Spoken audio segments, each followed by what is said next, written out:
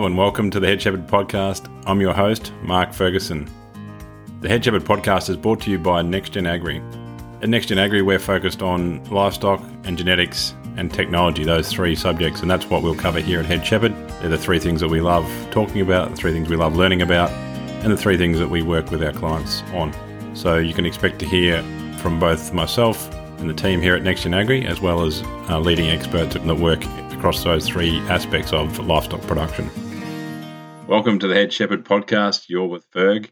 Today we're going to be covering off the final part in our three-part series that we called Heritability of Hope. That series covered a range of things. The first two parts covered, we hope someone wants to buy our products in 10 years' time. So that was about making sure that the products we're producing are fit for a consumer in 10 years' time. And then the second part of that series was we hope that we can still farm in the same way in 10 years' time. So again, still relatively consumer focused. Are we producing our products in a way that will still have consumer demand in 10 years' time? Today we're going to be looking much more directly at the animals we're farming with, and today's episode is that we hope that we're farming with the best animals that we can be. And while that seems pretty obvious that of course we're farming with the best animals because we've selected them, I guess what we see in the industry is that some of that selection is largely based on hope and subjective assessment and not using all the tools available to people. So that's where we're going to cover off today. This is the final episode in our first season. It's been a really great learning experience to start this Head Shepherd podcast. We've had some fun. We've learned a few things on how to do it better. And so we're going to have a couple of week break and then get back into the season 2 of Head Shepherd. So we're not going away for too long, but we will take a break, regroup, and launch season 2 with some really great material. So today I want to talk about the heritability of hope. I hope we've got the right animals for our production system. And this starts off with deciding exactly what you do produce and exactly what you want to produce and then the way you want that done. What I would encourage is that that's a conscious decision, a conscious sit down with everyone involved in the business and actually talk about, do we want to produce 18 kilo lambs at 16 weeks, or do we want to produce 16 micron wool, or what is the combination of traits that we are aiming at? The important thing is that it doesn't really matter what you decide to produce, and you might live right next door to somebody who's doing something completely different, and that's fine. It's not about what you do, it's more about how you do it that I think is important.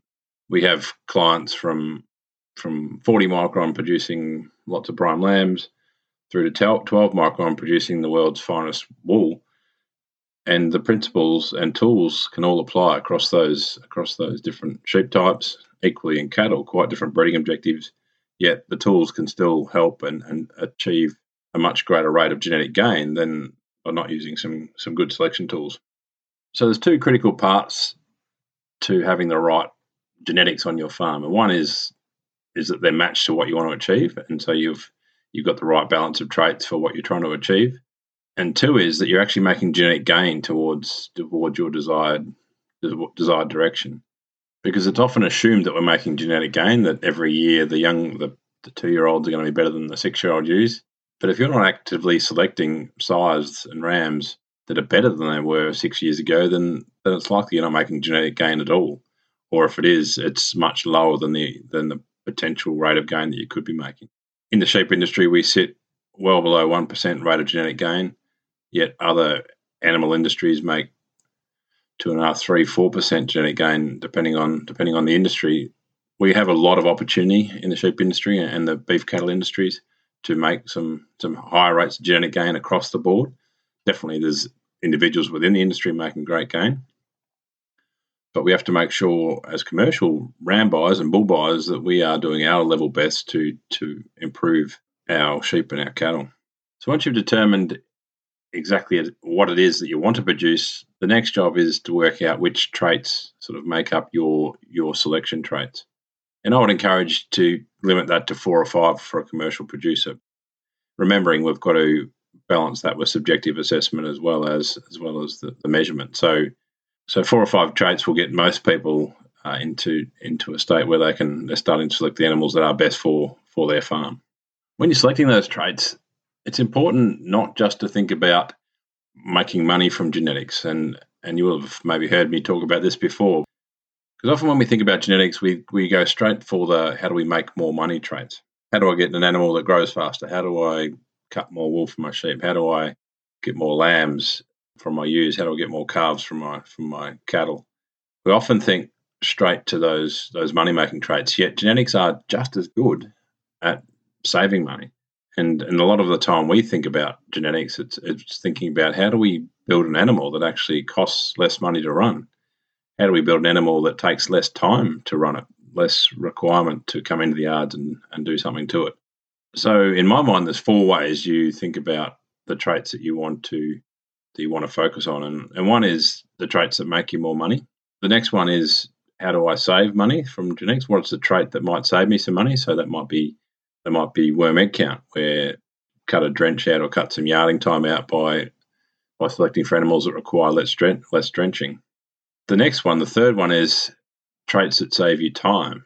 And obviously time and money traits often go together, but something like foot rot, if you've got animals that are genetically resistant to foot rot, the time required of bringing those into the yards and treating them, while it's not necessarily that expensive per time for any products used, it's extremely expensive and extremely time consuming in terms of how much labour gets tied up.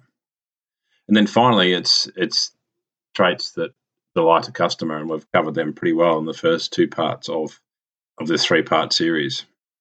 So 4 ways: traits that make you money, traits that save you money, traits that save you time, and traits that delight a customer. So they're ways to approach that. And you want to sit down, you want to decide which 4 or 5 traits are things that you most want to improve. Obviously, we want to improve everything about our sheep or cattle, but when it comes down to it, once you've determined exactly what you want to achieve, you then should be able to sit down and work out the 4 or 5 things that you most want to improve to achieve those things on farm. And these are things you want to improve through genetics. Obviously, there's some things that you want to improve through management. You might want to get a higher scanning through, and you know that you can do that by improved management of condition score post-weaning. Or you might want to get a higher lamb survival, and you're going to do that through some management interventions pre-lambing. What we want you to think about when you're thinking about your genetic plan and thinking about making sure you've got the best genetics for your production system, I want you to think about the traits that you want to improve through genes. And so most people can come up with 4 or 5. People can easily come up with 8 or 9, but if you limit yourself to 4 or 5, it'll get to the ones you want to most improve, and then there'll be other ones that you want to watch at the same time. So once you get to that point where you've got your 4 or 5 traits which directly align with what you want to achieve, it's then the practices involved in how you would maximize animals that you can select. How can you maximize the selection accuracy for those traits? How do you minimize the amount of error you make in selecting animals that have the traits that you're after?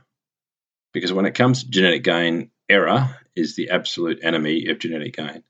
Every time you make a slight mistake in terms of that selection strategy, then your rate of genetic gain goes down, because you have just selected an animal that you think is the best for a trait that you're after. It might be a really heavy cutter as an individual, cut a lot of wool, but then you find out that it was a single born out of a 4-year-old ewe born first in the drop, and so was phenotypically always going to cut a lot of wool, but genetically it might not be the way. So we're then going through a process of trying to remove the error. And I call that error white noise, because there's this white noise that's in every trait that we have to try and remove so that we can actually get down to the genes for that trait. And that's where breeding values come into it. Australian sheep breeding values or estimated breeding values, depending on the species you're dealing with or the country that you're in. Breeding values are designed to remove the white noise out of the equation, so that when you're looking at a trait, you're looking at the genetic potential for that trait, for that animal, with all the white noise removed. And what are these sources of white noise? So we've got obviously birth type. Single-born animals perform better phenotypically than twin-born animals across lots of different traits, more traits than you would think of. Obviously, we know that they're a bit smaller and they grow a bit slower early on in life, but also wool traits get permanently impacted on being born a twin. And that's right through from the stuff we can measure as well as the stuff we can see in wool. And so twin-born animals are at a distinct disadvantage. And if we haven't removed that twin effect, then we can easily be just selecting singles. The age of the dam is another bit of white noise. So we know that lambs out of first lambers are going to be a little bit less productive than lambs out of older ewes, and same goes for bulls out of heifers versus bulls out of cows. They will be at a distinct disadvantage in terms of their growth rate and in terms of how they appear on sale day because of the age of their mother. And particularly if you're mating ewe hoggets or ewe lambs, then and you're getting rams out of them, then that's an even greater impact on how those animals look. You've then got age of the animal. Sometimes you're looking at a catalogue where sometimes you've got autumn-born rams mixed in with spring-born rams, and particularly if you're buying across a couple of different vendors, then you'll have this age effect, which can completely change how the animal appears phenotypically, but does not change the genetic potential of that animal. You've then obviously got nutritional differences. If you're looking just within a group of rams that have all run together, then that's not as critical. You've then got massive differences in environment and nutrition that different rams have been fed under, particularly if you're buying across a couple of different vendors, or you're at least looking across a couple of different vendors. Huge impacts on how an animal looks and how it measures by how well it's been fed, by which conditions it's been run under. Has it been running outside? Has it been running in a shed under perfect conditions? All of that will have a massive impact on what that animal looks like on sale day. And so all of those things, whether it's a single Tim, whether it's born out of a maiden or an older ewe, whether it's first in a drop or last in a drop, whether it's been fed like a king or running around on grass, all of that stuff is just white noise because none of that breeds on. It's only the DNA, only the genetics that passes into that next generation. Because that's the bit we get to build our ewe flocks and our cow herds through that DNA that we're bringing in through these purchases.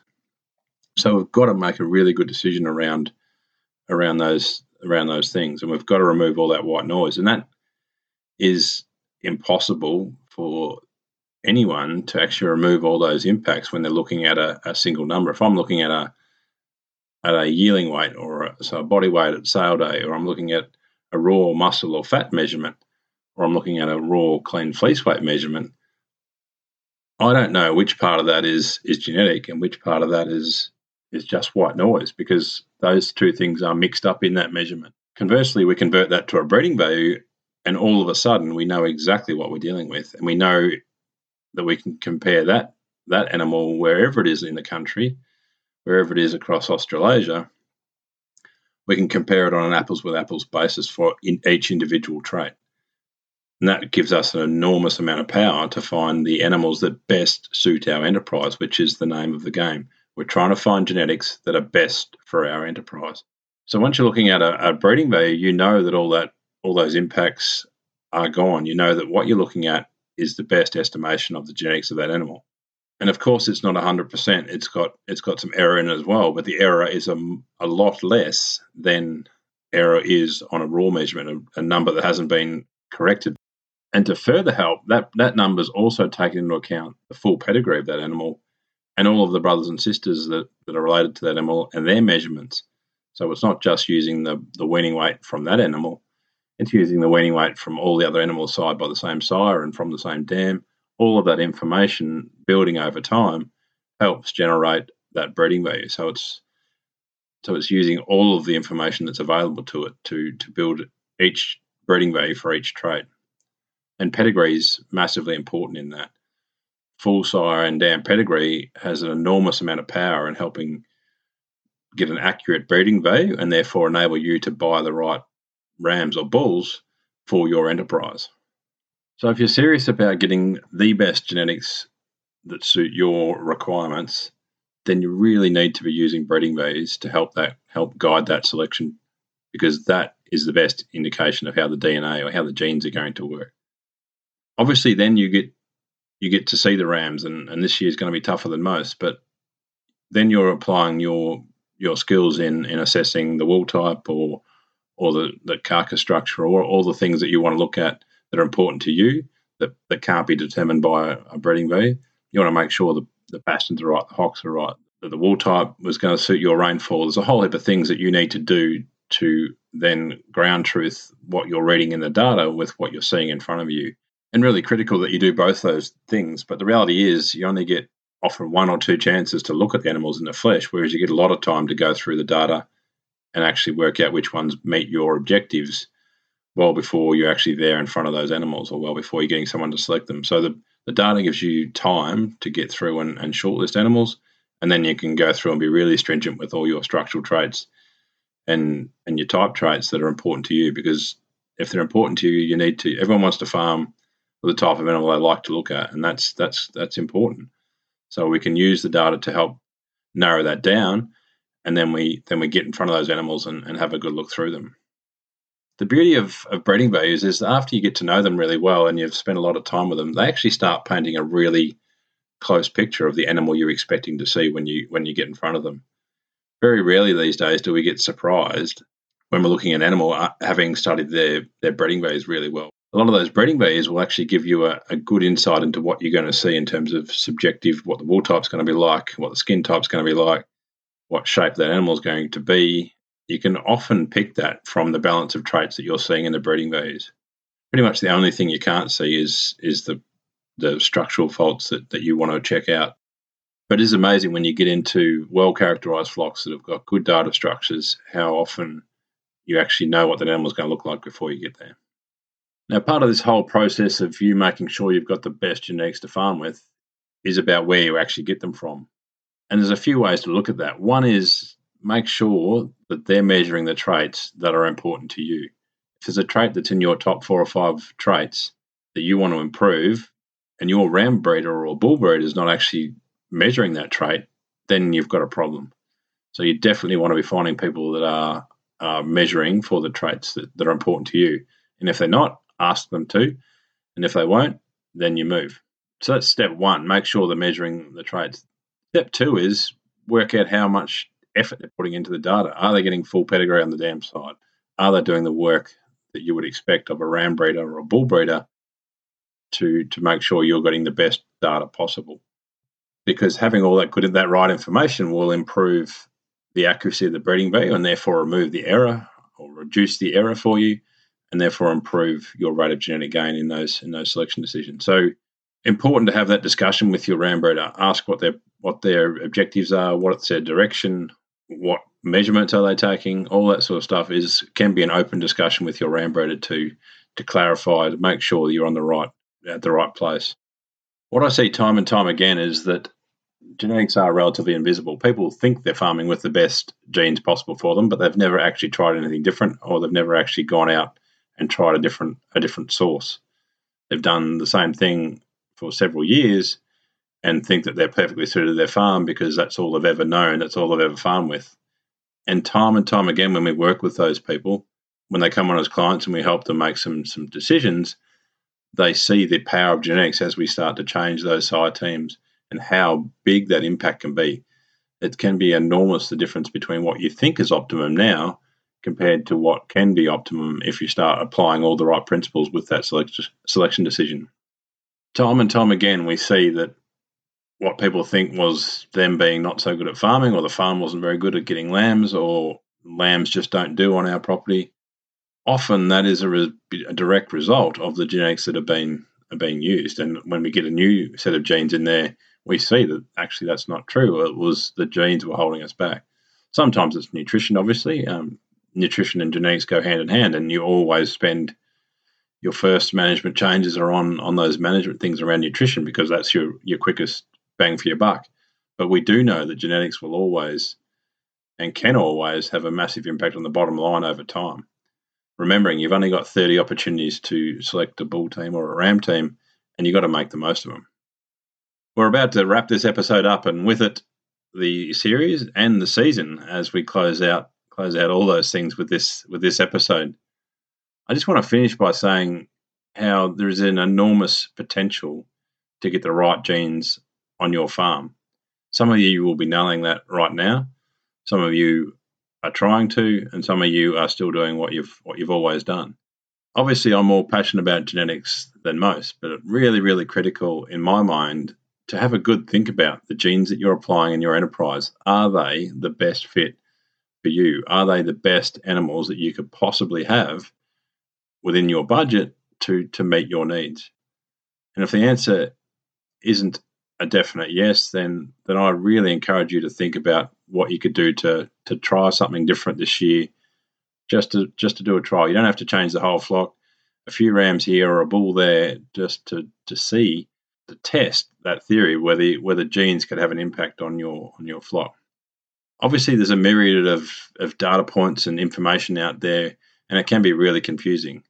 At NextGen Agri, our job is to really declutter all of that to get down to what is important to you. We've got our online courses. We'd really encourage you to do one of those. The sheep breeding course has got a lot of good feedback. It's all self-paced and takes you from really basic principles through to breeding values and having a breeding objective with breeding values that suit you. And it's we've got some great feedback from people that have gone from not really knowing that much that now feel confident in the plan they've got ahead of them. We've also got our masterclass. We're just running that at the moment, and that's going well early. We haven't got any feedback yet because it's only a couple of weeks in, but certainly we'll be running another one of those later in the year, and would love for you to get on board. Our consulting packages are designed to help people get the right rams and the right bulls in their enterprises. Within those consulting packages, we help people go through catalogues, work out where the best place to buy their rams from, and then help them select those rams. We also go on farm and help select ewes, do a whole range of things for our commercial clients. We have packages right through to full support for ram breeding and bull breeding clients, and we'd love for you to check all those out at www.nextgenagri.com. You'll see our courses page there, or you'll see our consulting packages as well. We absolutely live and breathe genetics here at NextGen Agri. It's what we do, and we love applying the combination of good stockmanship with good science. We're not about just driving the numbers for the numbers' sake. We're about building great sheep that suit enterprises, and we really do feel like we're making a difference for agriculture across Australia and New Zealand for our direct clients that we're working with, as we see every generation being a brand new set of animals that have never been bred before, as we apply the science and we apply the good stock selection skills to end up with a whole new type of sheep, and it is unbelievably exciting. That's enough from me. Thanks very much for joining us here on Head Shepherd. We love bringing this podcast to you. We'll have a couple of weeks off and we'll be back to you with season 2. Thanks so much for the feedback that we get on social media. Keep it coming.